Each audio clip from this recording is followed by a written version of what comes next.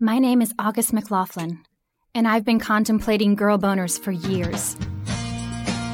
It's time for Girl Boner Radio with August McLaughlin. A spicy blend of personal stories, in-depth reporting and inspiration. Girl Boner is where good girls go for sexual empowerment.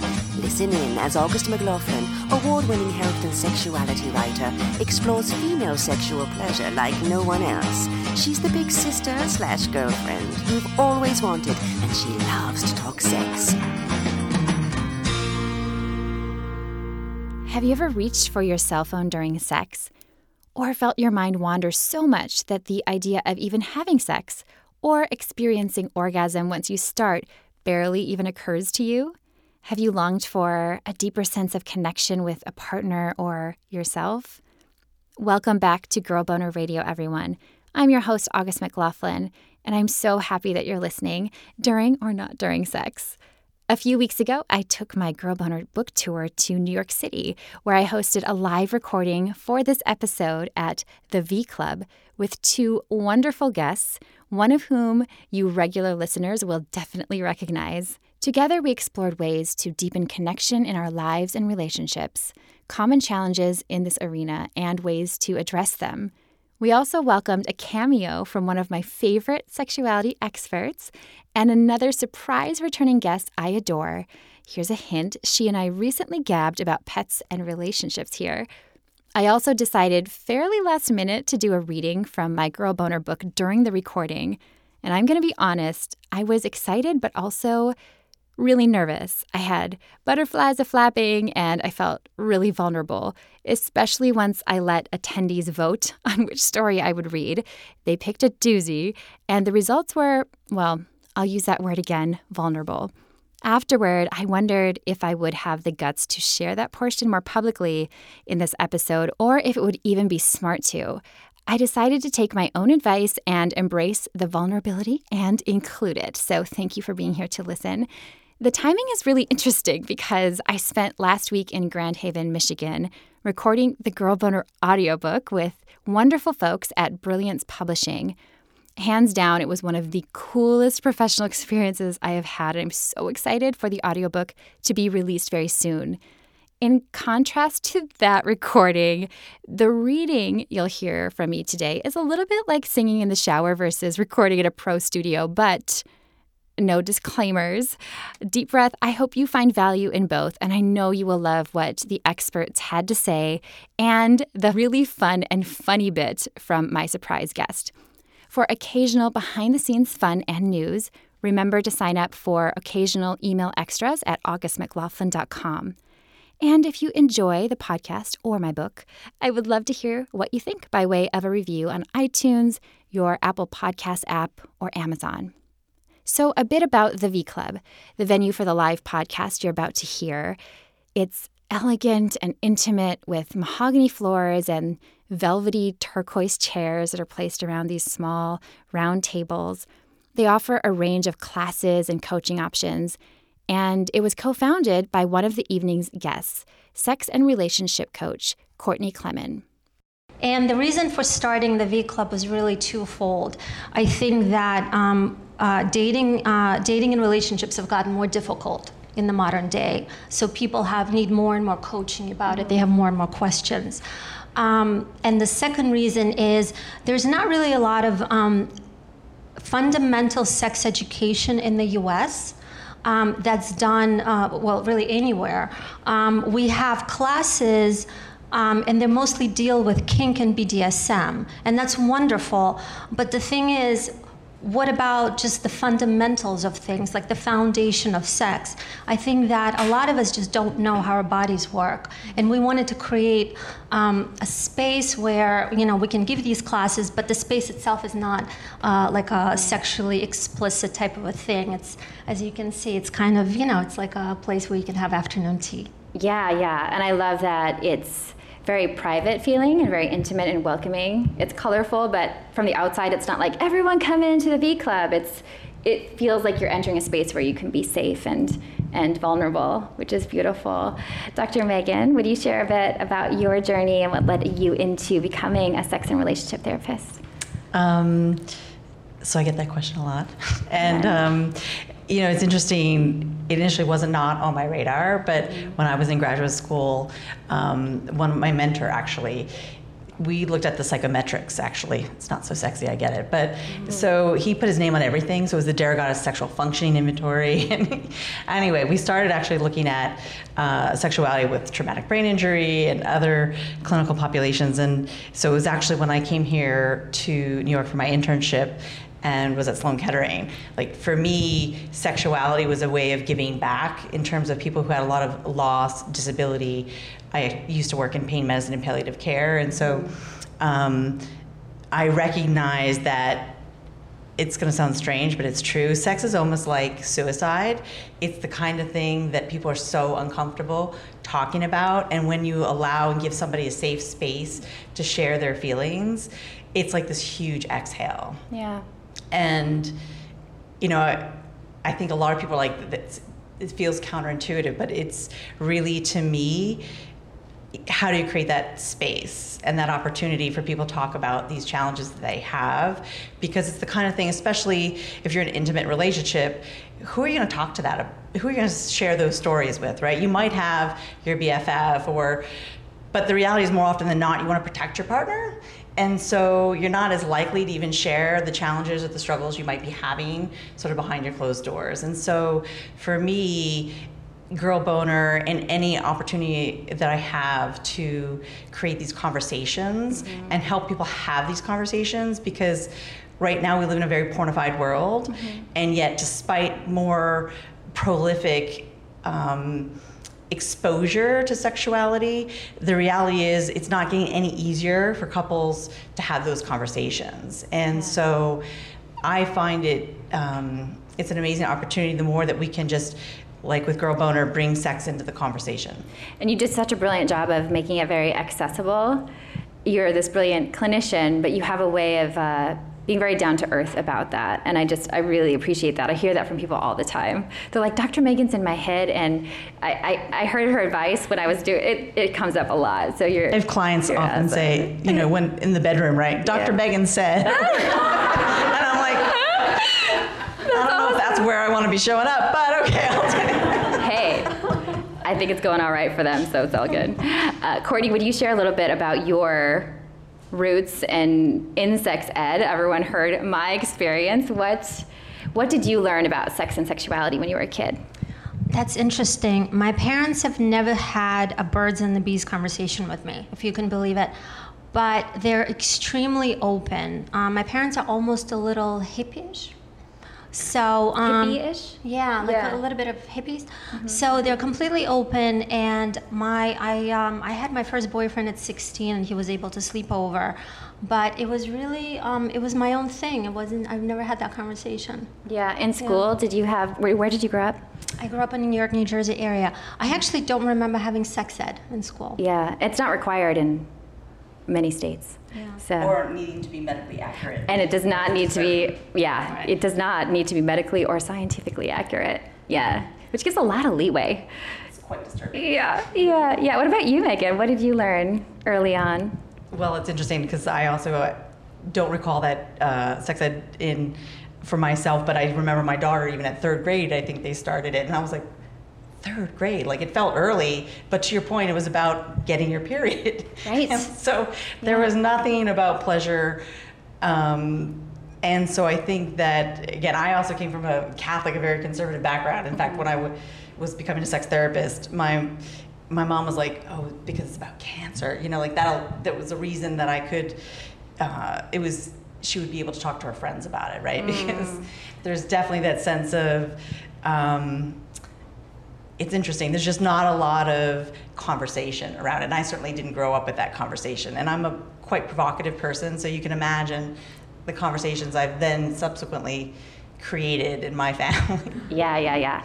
And I think in this digital age, it's so awesome because we do have access to lots of different resources.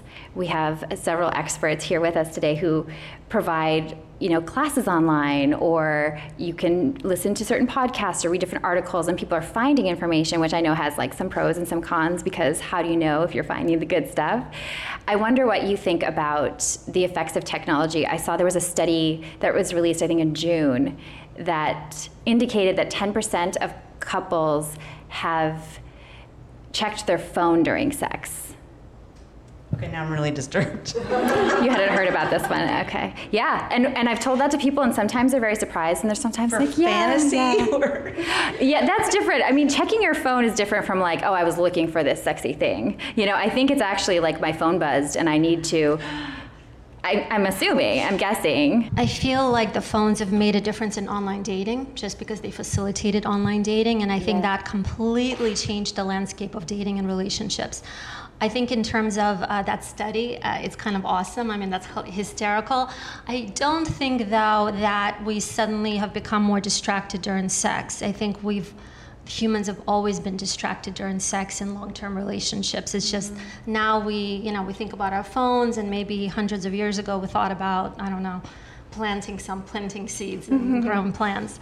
But I think that that problem with being distracted during sex and not being able to be in the moment, which really happens when you're in a long-term relationship, and I think it happens more for women than men, it's a huge problem, right? It's a huge problem because once you do that, you no longer feel pleasure.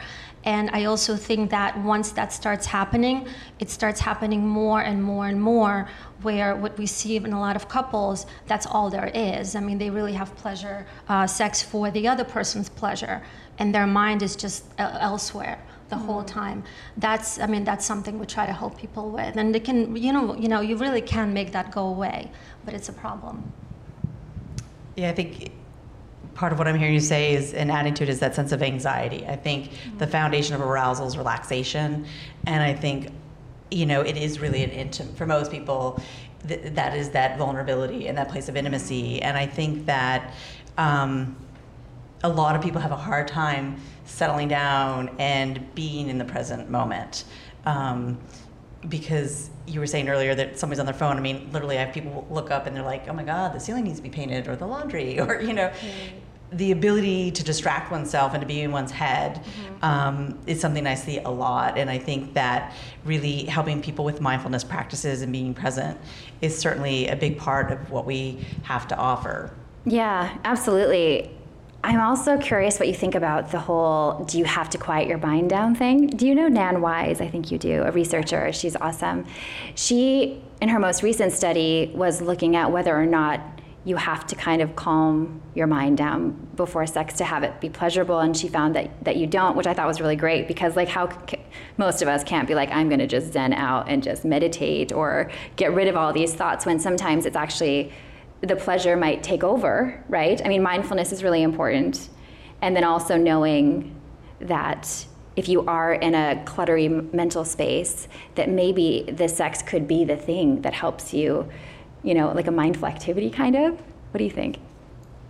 I mean, I work with a lot of people who have ADD, and it's one place they focus, right? Because there's something about what, as you're saying, does really feel good. And I think, this idea that we have a quiet mind, it's definitely a myth, right? We have intrusive thoughts. We have thoughts, the nature of our mind. It's whether or not, as you're saying, is it a turn on or a turn off? Like, one of the questions I often say to my clients, we finger point a lot, being like, my sex life would be better if only my partner did or didn't do X, Y, or Z, right? And I'm like, you realize anytime you're finger pointing, three are coming right back at you, right? So I think it's incredibly important that we start to own our own sexual pleasure and all the ways in which we may be actively turning ourselves off long before our partner even comes into the room, and that equally we have the opportunity to turn ourselves on, and really empowering ourselves to do that. Yeah. What are some of the steps to do that, either one of you, to turning yourself on first? Sure. So I was just actually talking to somebody in the audience about this earlier. One way you can make sex very different and more pleasurable to yourself, and quite new, is focus on what you feel instead of what your partner feels. So as an example, if you're doing something just to pleasure your partner, it could be, a BJ, it could be anything. If you just focus on your own sensations and not theirs, you actually completely place yourself in the moment, and you feel things, right? Because whether you're using your hand or your mouth, you're getting sensations, right? You're getting feedback. And they will also feel pleasure because they will see you being in the moment. So that's a way to just place yourself there and make things different for yourself. So there are different mind hacks and tricks But once again, I think this is why it helps to talk to, to Meg and talk to somebody like that, because it's not something that we intuitively do. Sure, it's a really individual process. What do you think, Megan? What are some of the things that tend to work to turn yourself on? Well, I think, again, it's interesting because sometimes as a sex therapist, we often give an exercise which we call sensate focus. And the whole idea is taking turns. What is it like to give? And we start with a sensual massage, so it's not explicitly erotic, because again, we live in a very goal-directed, performance-based, focused culture. And so what gets lost is sex isn't about penetration or orgasm, as unfortunately the conversation is often around. It really is about giving and receiving pleasure. So we really try to get back to basics, but around that, I think intuitively, it's interesting for somebody to observe what is it like to give and what's it like to receive. Because more often than not, someone's more comfortable either in the giving role or in the receiving role. And sort of modification around that also is when, especially because I work with a lot of men who are so focused on giving their partner pleasure, but they feel so much anxiety around that it impacts their arousal and their erections. And so one of the exercises we talk about is, can you touch her for your pleasure? That idea of consensual taking, but that in the allowing themselves to focus on their pleasure, again, arousal, when you're relaxed, it's a reflex. And the biggest turn on for most people is seeing their partners turn on and their partner's arousal. And so helping people shift their mindset, focusing on pleasuring and giving themselves permission to feel pleasure, I think is an important step. Yeah, it's huge. I have a couple of questions from listeners I polled and some comments as well that tie into this. One of them, well, actually, this one was on a Facebook poll, and she was wondering about navigating a positive, really fulfilling sex life when you have kids and you have so many things to do. And she said that when they get together, all they really have time to do is sleep. And they love each other and everything feels really comfortable, but she said she misses the passion and romance they had in the beginning, which was 7 years ago. And also, is 7-year itch actually a thing? It is. 7 exactly. There's some research and data around that, but what's interesting about that is, I think, again, we live right now in a culture which I can think in many ways is about consumption, and it's this idea of with the internet, and there's always a sense of there's better out there. And you've often heard me say, August, people say the grass is greener on the other side. I'm like, no, where you water it, right? Mm-hmm. And the reality is, I think most people are not watering the grass of their relationships. Yeah. And so could there be a 7-itch? Yeah, I think the nature of relationship is that romantic love is meant to end. I mean, nobody wants to hear that, but the reality is the dopamine, the like oxytocin, the beginning rush thing, right? Like the intoxicating, almost nauseating. It's a drug.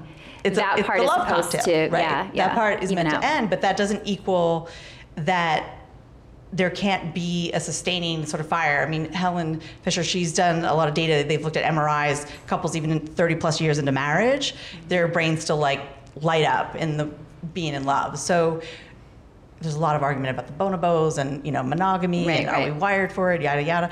But the reality is another episode. But I'm just saying that we do know what's possible. And so for me, everybody, it's important they make their own choices, what feels right to them, but that for somebody in a relationship where it's not working, that they can start to have those difficult conversations.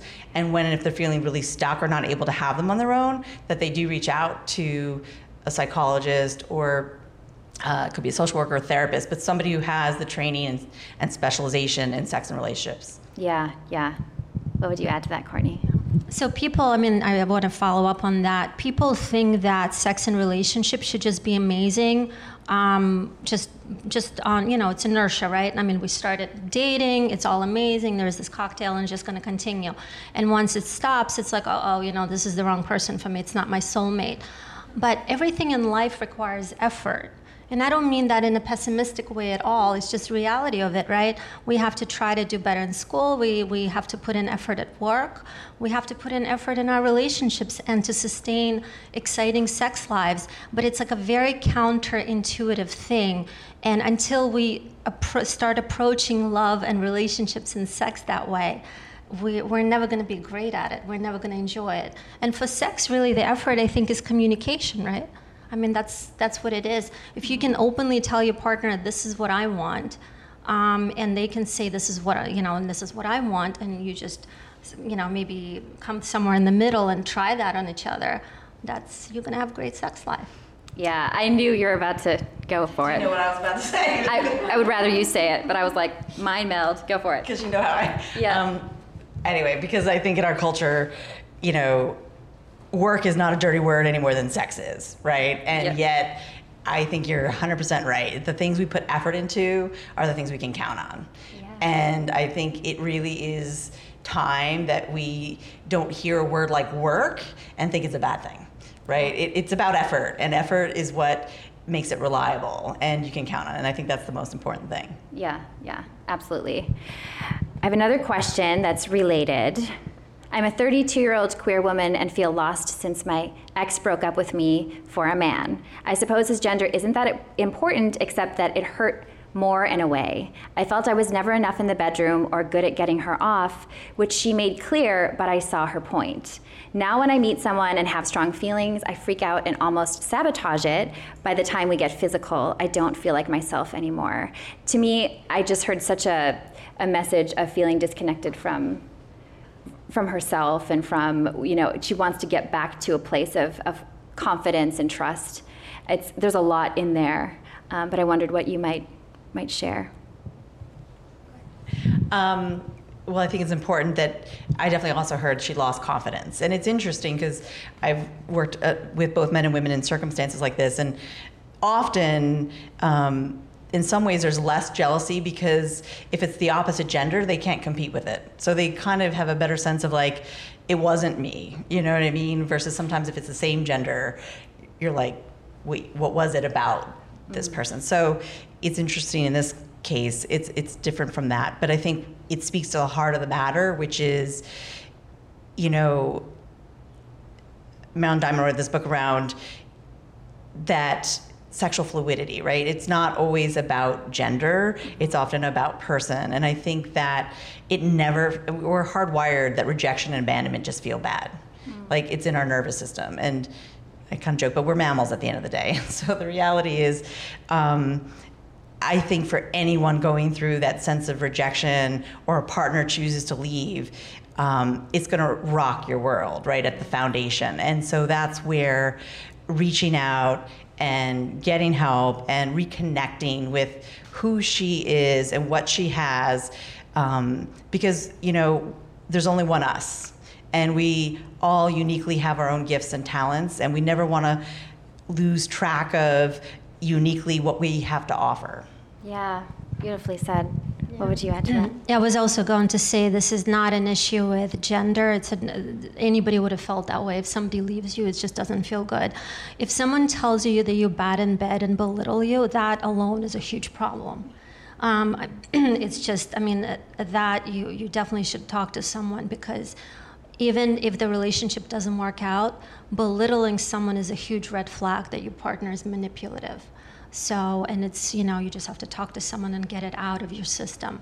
She's having self-worth issues, and it's very common, and it's very sad. Yeah. Yeah, and she should definitely chat with someone. Yeah. It's not her at all. I'm sure she's wonderful, and she will find another partner that will appreciate everything that she has to offer. Thank you for sharing that. I feel like sometimes we have to hear it from somebody else who doesn't even know us. And you also probably helped many more people, because inevitably, never have I gotten a question that person was the one person who experiences it. I feel like a lot of these things are so universal. What are some of the most common questions that you hear, Megan, in your work? Well, I often hear I've lost my desire, or did I marry the wrong one, or the pain around a sexless marriage. I hate to say it, but as much as I would like to say that as we're having this conversation, people would be proactively having them, and our culture, prevention doesn't sell.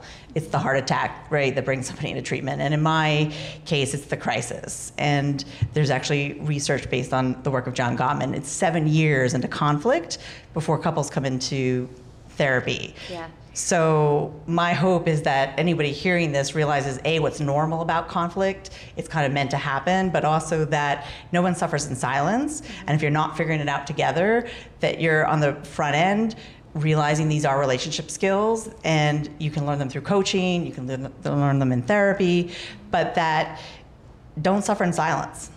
Yeah. I know, Courtney, perfectionism is something that you really like to address.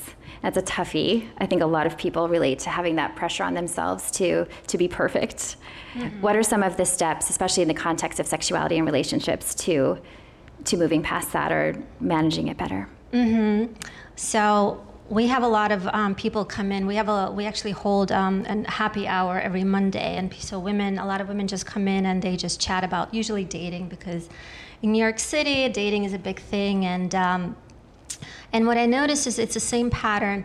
We approach life and sex and relationships with a list of things. It's a very defined list of things. It's a long list, and we must have them all, right? It's like we have to check off all the boxes. It's essentially another way to think about it is that we have very specific expectations for what must happen, how it must happen, and when it must happen. Now, the reality of life, it just doesn't work. I feel like I keep saying this on this podcast. Life just doesn't work that way. Sex is not natural. Relationships are not intuitive, I should say. Relationships are not necessarily, they require work. And we can't approach a partner with a list of expectations. Now, obviously, you should have some sort of idea of what makes you happy, but I always tell women, focus on the feeling that this person gives you. Forget about the checklist. Now, maybe this person does this or that with their life, but if they make you feel good, you probably want to have a second date. So I think it's that seeking of perfection in our partners and also in ourselves, right? Because when we are searching for something in our partners, that means that we think about the same thing for ourselves. I think that it's a philosophy of life that simply makes your life very difficult. Going with the flow and stopping and not controlling the situation all the time. If you look around then, your life may be quite amazing. You'll be meeting people. Maybe you'll go on a date and it's not your love interest, but maybe you'll just have this amazing conversation and you'll just, you'll learn something. Life is kind of a game, and if you approach it that way, you actually end up getting the results that you want from it. And when you control, you just don't. It's very difficult. Yeah, that's really well said. We have a surprise extra guest tonight. So what I would love to do is one of you can trade seats with the gorgeous woman in the back in green, and one of you could just slide your chair over there so you can take a break, so you don't have to just sit up here while we do this next segment. And throughout the rest of this in general, if you have a question for any of the four of us, we will open it up to audience Q&A here as well. Oh, you're twins. That's so lovely. It's like meant to be. We just swapped out one green for the other green. We're switching greens. Which is now a phrase. It's a phrase. Have a seat. Switching greens. I have to introduce you all to one of the dearest people in my life. This is Heidi Mastrogiovanni. She is one of the kindest, most brilliant people I know. And she has a book that released today. And the theme ties in so well, I think, not only because her main character, Lala Pettibone, which, what a fabulous name, she has a sex drive, and she's funny, and she's all these things, and she's not 20 or 30 or 40, and we need those stories, so I thank you for that. And I would love if you would be so kind to tell us a little bit about the book, and just share a bit. Would you read us a little? I'm so honored and delighted to be asked, and I'm so happy to be here in this gorgeous, gorgeous space. It is so welcoming, it's so cozy, it's so wonderful. August is one of my closest friends, and I know I'm not telling tales out of school when I say that you and your husband met in our backyard and got married in our backyard 10 years ago? 10 years ago. God, that's and our ancient beagle was the ring bearer in a little stroller with the pillow. That was when I back. ugly cried. She came rolling out, and oh my God, I can't talk about her. And it was so lovely. It was so wonderful, and I'm so thrilled to be here. Thank you so much for having me, and wonderful to listen. And I I've been on the show before, so it's so great to meet you, Dr. Megan. It's so great to meet you in person.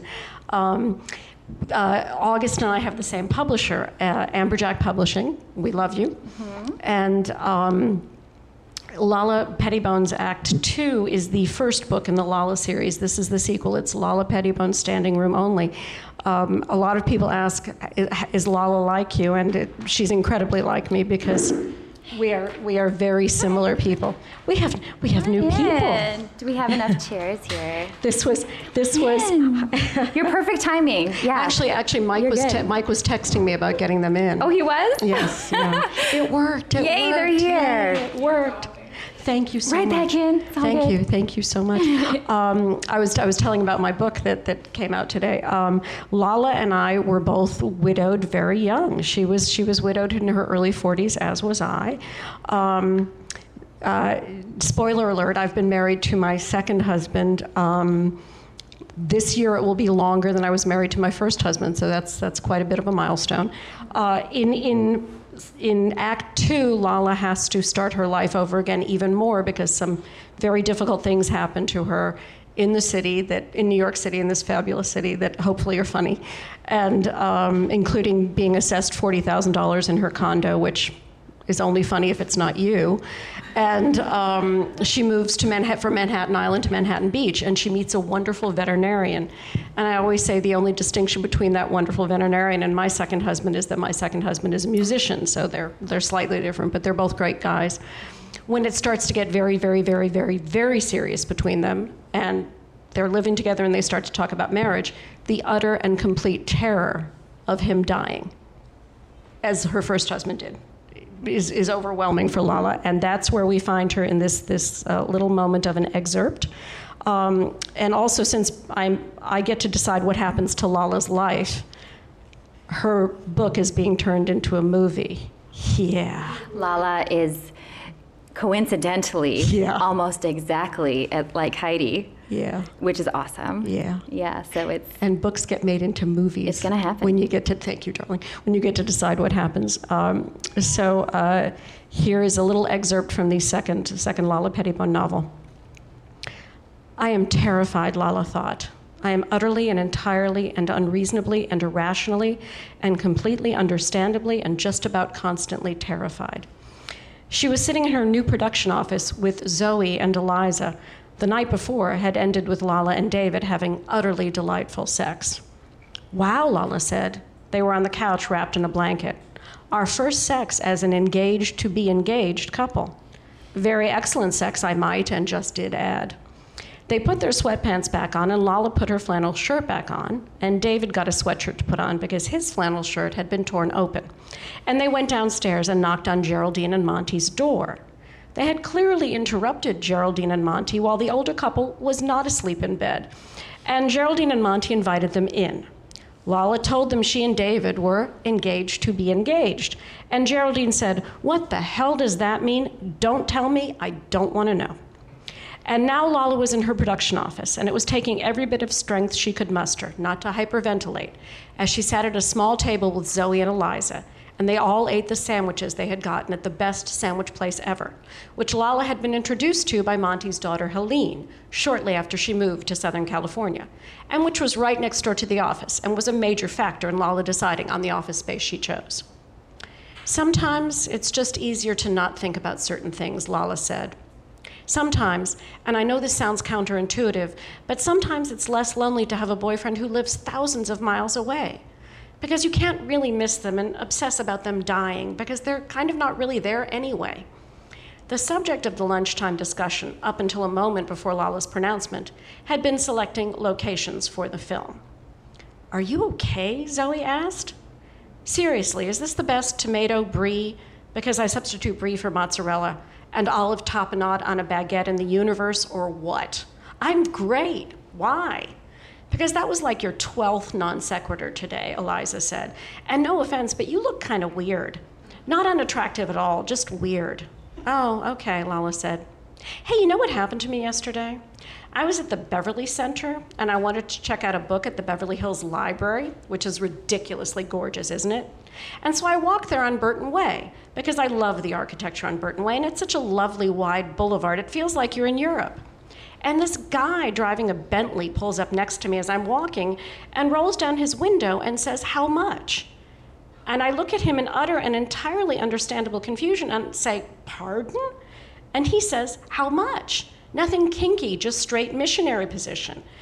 And I think I must be losing my mind, and I say with visible astonishment, "I'm not a hooker, I'm a pedestrian." The nerve of that guy, huh? Zoe and Eliza were staring at Lala with what she was happy to recognize as sympathy and understanding. Lala smiled at their reaction because she always loved it when people shared her outrage. "I don't get it," Eliza said. "Why were you walking?" "Why? What do you mean, why was I walking?" "You walked from the Beverly Center to the Beverly Hills Public Library," Zoe said. "Why would you do that?" "Why are you both asking me why I walked?" Lala demanded. "It was a beautiful day. It's a beautiful boulevard. Why wouldn't I walk?" Zoe and Eliza looked at each other and shook their heads. "I can see why the guy was confused," Eliza said. "Yeah," Zoe agreed. "Are you kidding me?" Lala said. "Didn't you two walk when you were in college, like a lot? Across campus and everywhere else and stuff?" "Sure," Zoe said. "Sure," Eliza echoed. "But that was in Connecticut." "Yeah," Zoe said. "This is LA." "Oh, for heaven's sake," Lala huffed. "Never mind. Forget I said anything. Let's get back to work." Lala did her best to focus on the tasks at hand in the office for the rest of the day. She went to the gym after work, and when she got home, Geraldine was tending to her lovely, drought-resistant garden that took up large swaths of the courtyard of the fourplex. "Are you okay?" she asked when Lala opened the front gate and entered. "I'm great," Lala said. "Why?" "You look weird. Should I be worried about you?" No, not at all," Lala said. Yes, Lala thought. You should.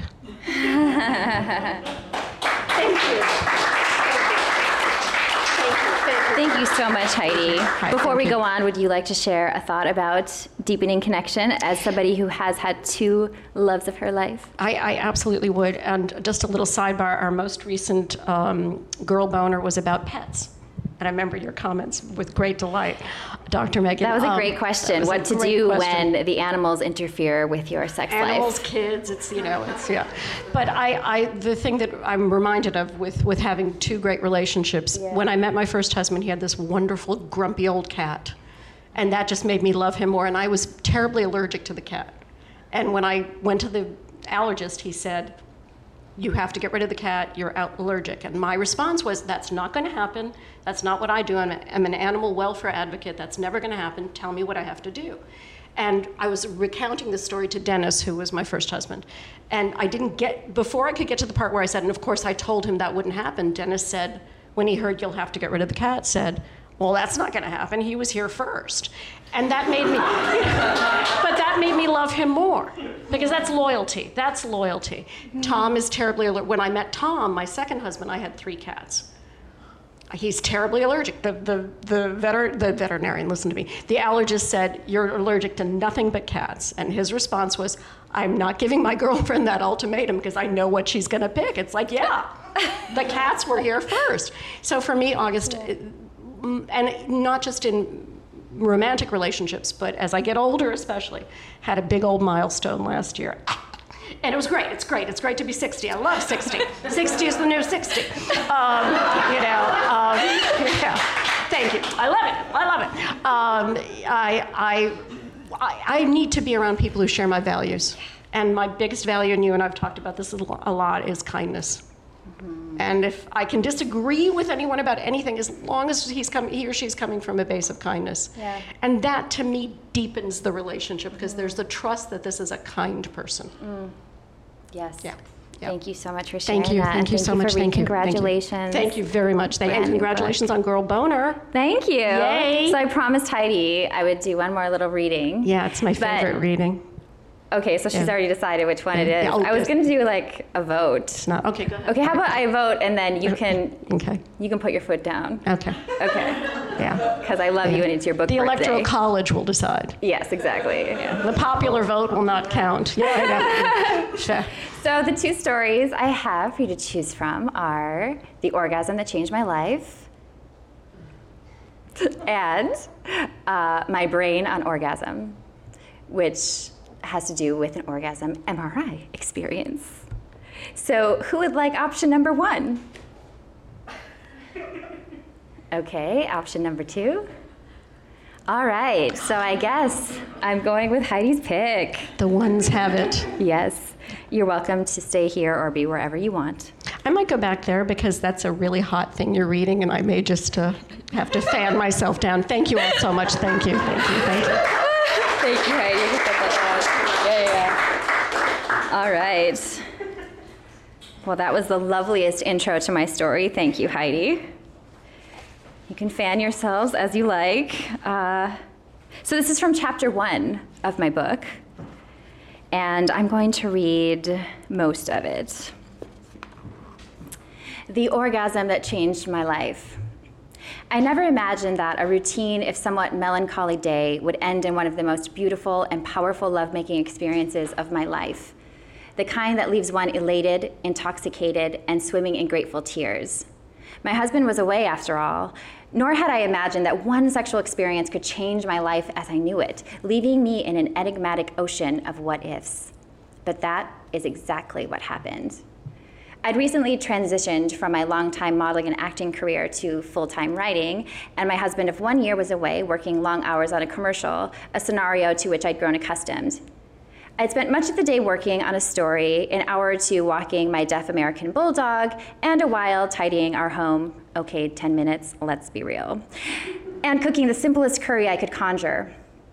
All evening, I'd been trying to lure myself away from a hefty case of the blahs. I wasn't clinically depressed, I know, because I had been there. I just wasn't feeling particularly happy, as though my normally high-voltage light bulb had fizzled to dim. Making matters worse, the lonely gap longed not only to be filled, but coddled and cured by another. While I adored my husband and having someone to miss, that needy, pining feeling had to go. You should feel strong and fulfilled on my own, I told myself. Whole. Only I wasn't. Not that night. I didn't have a good reason to feel low, other than being someone prone to such lapses. I also lacked the strength and fortitude to pull myself out of it. I should write more and stronger, I told myself. Getting lost in story was the best medicine I'd found. If writing didn't remove my sadness, it usually lessened or distracted me somewhat from it. But that night, my thoughts were fixated elsewhere. Was I merely insecure, I wondered? No, I was definitely insecure, I concluded. But was that all? As though on cue, my cell phone buzzed, alerting me to a text message. I leapt for it, hoping it was my husband, a serendipitous, "I'm done and coming home early" message. Nope. "Hey babe, you around tonight?" Chad. My heart swelled at the thought of him as I stared longingly at the phone. The sexy, successful actor and I had met on one of my first nights out in the Hollywood scene and had shared explosive chemistry. Had I still been single, I would have responded, met up with him, and drowned my emptiness in cocktails and conversation until pheromones took over and we ended up naked and entangled in his Hollywood Hills home. But I was married, happily so, and honestly, didn't feel the need or desire for someone else. The distraction, escape, and release such an interlude would bring, however, I could have used by the truckload. I entertained the notion for a few moments, more daydream fantasy style than intentioned field, which only made me feel worse. So flipping alone. I'm pathetic, I reminded myself. Bridget Jones and her diary had nothing on me. It's too bad I barely drink. Get over yourself, I thought, hitting delete on Chad's message. You have so much to be grateful for. Count your damn blessings. You'll feel better tomorrow. Just breathe. Hoping for distraction, I flipped the TV on and scrolled through programs that failed to tantalize, then perused Netflix. The automated service suggested, I'm not kidding, Diary of a Nymphomaniac. If there's a God, she has a serious sense of humor. Heck, I figured, why not? Minutes into the Spanish film about a young woman with an intense sex drive, I wondered if there had ever been anyone as masochistic as me. The very raw and real sensation scenes only highlighted my desperation, adding thoughts of, I wish I were sleeping to the mix, if only to escape the day. Why didn't my husband struggle with such yearning when I was away? At least he never seemed to. And being the nosy, inquisitive type, I'd certainly asked. He missed me, sure, but seemed less, that word again, needy. Perhaps my couple of years of sexually free, explorative singlehood between relationships hadn't been enough. His sexual history was far more diverse than mine, after all, having been an established musician and numerous years older than me. His confidence and experience were evident in his every move between the sheets, and I gratefully benefited. While some of that could have derived from natural forte, and I like to think our mutual chemistry, I imagine that he'd learned a heck of a lot along the way. So many experiences. So many women. Oh, no. Ew. Was I jealous? As if needy hadn't been enough. I began picturing previous women he'd dated, then imagined many more, groupies throwing themselves at him after concerts, erotic, film-worthy one-night stands, threesomes in hipster hotels I had no idea if he had ever partaken in. Oddly, I didn't care who the women were, whether they were cool or gawky or erotic or timid or lovely or plain. I wasn't jealous of his partners, I realized, but of his comparably vast experience I would never have. The more I pondered his sexual escapades, the more I craved him and his body, to relish every escapade he had ever had. I wanted him to show me, to describe every sensual detail, turn me on even more, and carry me into erotic ecstasy. In my mind, I played make-believe clips of him with lovers like a rock star porn film, wishing I could edit myself in. Damn it, why couldn't he be here? My hand moved involuntarily between my legs, a place I had never explored solo. Yes, you read that right. In my 30 years of life, I had never masturbated and had no idea how relatively uncommon that was. Through the crotch of my thin cotton pants, I felt the heated swell of my pussy, its seemingly unquenchable want. I rubbed it for a frustrated moment, wishing like hell doing so would make me come, but rubbing had never done much for me, not without a firm penis tucked inside. A firm penis, if only. Wait, the toy. The epiphany replaced my angst with giddy curiosity. As a gag wedding gift, a girlfriend of mine had given us a dildo set. We hadn't used it, but enticed by the thought, had stashed it away under the heading, maybe someday. If I couldn't have a hard cock of flesh, a prosthetic seemed like the next best thing. What was the harm in trying? Feeling like a nervous teenager, I raced to the closet and pulled the sex toy kit from the wooden chest where we'd stored it. Rifling through layers of quilts and sweaters, my hand fell on the firm package. Simply touching it added vigor to my want and a happy curve to my lips. I pulled the kit out, then removed its casing, staring at the dildo in awe. The hot pink plastic penis glowed in the dark, given preemptive light exposure, but no way would I waste time waiting. Besides, where it was going was lit up plenty already. I climbed onto the bed, clutching the toy like a newfound treasure. As I peeled away my clothing, I glimpsed my reflection in the wall mirror. Blush crept up my neck and into my cheeks as though I'd been lost in passionate kisses. Salivating, I watched my chest move up and down, marking labored breathing. My back arched involuntarily, pushing my rear outward in kitty-like play. Everything about me seemed to have gone from frumpy and sad to titillating and turned on. If I could have kissed myself, lips on lips, twin tongues exploring, I would have. I wasn't attracted to myself, but to how it felt and appeared to be so gloriously aroused. I couldn't recall the last time I'd felt so uninhibited and alive. Wishing I had a man, any man, my man, there to push up against, envelop, and ride, I said, screw it. Then screw it, I did. When I pressed the tip of the dildo to my clitoris, chills rushed over my skin. I was wet, really wet, and visibly swollen. In the mirror, I could see my vaginal lips bulging outward like fiery rosebuds blooming. I slid the toy inside me, moaning as delight spread through my body. I was making love to no one in midair. Sublime. Overwhelmed by the need to grab on to someone or something, I piled 2 pillows on top of each other and straddled them. I rocked to and fro on Mr. Pillow, the dildo like a ready-to-launch rocket inside of me, my urge to climax so strong I could barely breathe. Within minutes, it happened, the thing I had never deemed myself capable of. Pleasure seemed to shoot through every cell in my body so hard that I released an uncontrollable wail. Then I crumpled to the bed, tears flooding my cheeks. I did it, I thought. I really did it. I had made myself come. I'd masturbated. Desperate to share the enlightening experience with someone, I phoned my husband, like, any rational person. Oh my God, that's, wow, amazing, he said, laughing in a tickled and odd way. Appreciation evident in his I'm at work tone. That conversation would go down as one of our favorites of all time. That night, I struggled to sleep. Amid my euphoric, near intoxicated state, my thoughts swirled back through my youth and early adulthood.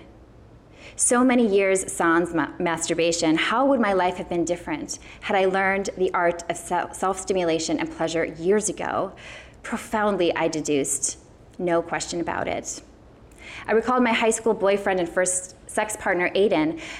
By that time, it had been ingrained in me that people were to be in love and, more importantly, married before having sex, aka what I understood to be intercourse, ideally to make a baby I had no intention of having.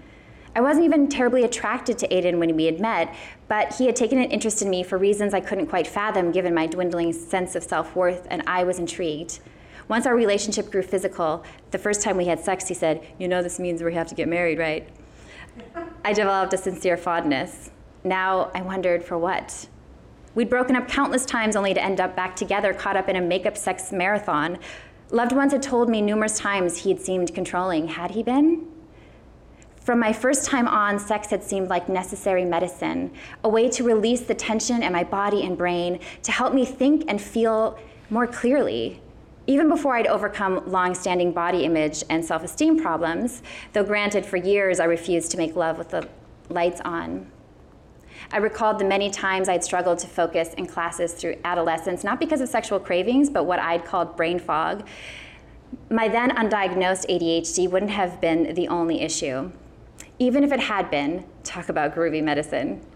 Meanwhile, I obsessed over boys, whether or not they would find me attractive, assuming they most certainly did not because I felt anything but. My declining self-esteem and poor body image seemed inseparable. One fueled the other like a snowball careening down a hill, growing in size and velocity. What if I'd masturbated then? Would the sun have shone through the fog even somewhat? Would I have had a taste of the relaxation and empowerment I was experiencing now? Felt lonely, felt less lonely, less desperate, more complete. I consider my relationship history, which my mother has jokingly compared to a very interesting movie.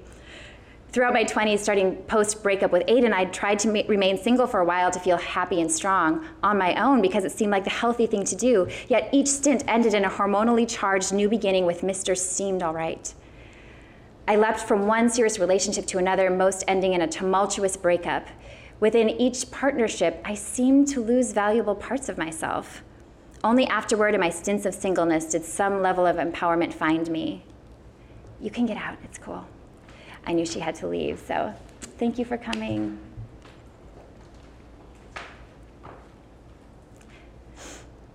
But inevitably, horniness went out and I would end up back in a relationship because obviously if we were going to have sex, we had to at least think we were headed toward marriage. Like mirrors, I attracted guys as insecure as I was or who thrived on my deficiencies. Would I have forced myself into relationships if I had been inclined to address my sexual urges myself? Certainly, masturbation wasn't a substitute for intimate relationships, even as a rookie, that was clear. Regardless, I sensed multitudinous benefits. Virtually the only time I hadn't craved sex and sought it somewhat frequently took place when I was modeling in New York City and Europe in my late teens. Work compared to using sex appeal to sell, ironically. Then my unaddressed ADHD-related depression and body image issues had transformed into anorexia, a disease that robs the sufferer of her femininity, every curve and sexual want, and one that dang near took my life. Would all of that had happened had I been more connected with myself sexually? I didn't know, but I sensed a significant correlation. More questions accumulated in my mind like flakes in a dizzy snow globe. Where had my sexuality begun? At birth, with menstruation? I flashed back to my mom's "You're a woman now" speech, which I had stomped away from, refusing to listen. With Aiden, losing my virginity, it certainly hadn't started in sex ed class. From where had my beliefs around my sexual behaviors and capabilities derived? I looked down at my body, my naked body that night, trembling pink and post-coital, and saw for the first time, perhaps, the precious castle I'd been living in, yet had long neglected. Making love with myself dusted off a layer of dislike, revealing authenticity, inner beauty, and potential. My sparse tears turned into soft weeping as it hit me. Here I was at age 30, finally learning to fully love my body and, by extension, myself. Thank you.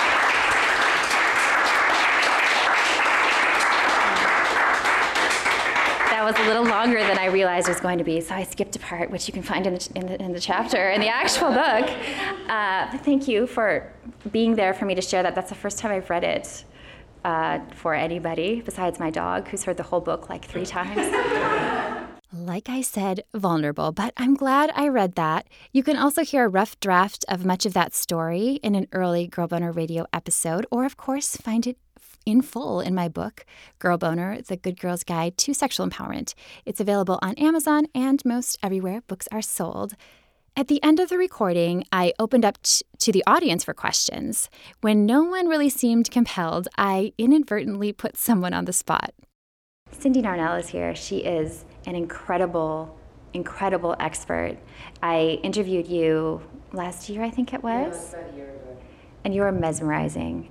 I love your voice. I love what you share. You're quoted once in my book talking about mindfulness, which we talked about earlier. Mm-hmm. And you talked about some of the patterns that you see related to mindfulness and kind of that monkey mind that happens. I wonder if you'd speak to that a little bit. Yeah. I mean, I can't remember what I said on your podcast. It was some time ago. I feel a little put on the spot now. Anyway. Sorry. Oh, no. I'll be fabulous. Just give me a second. You own that. Yeah, look, the monkey mind, it's a thing. And it's a thing that affects people of all ages and orientations and descriptions. It is part of being human. It's not necessarily something that we can turn off. Yeah. And even though I've been meditating and masturbating with gusto for many, many years, I still have not been able to turn it off completely. So it's more about being attentive to the fact that it happens. And then being attentive to the fact that you have a choice as to whether or not you're going to listen to that or focus on what you're doing. And even though I am a very strong advocate of, very robust sexuality in all its forms, including unconventional relationships and all of those extra delicious things, which is not everybody's cup of tea, but it is still a thing that it requires people to put your attention on your intention.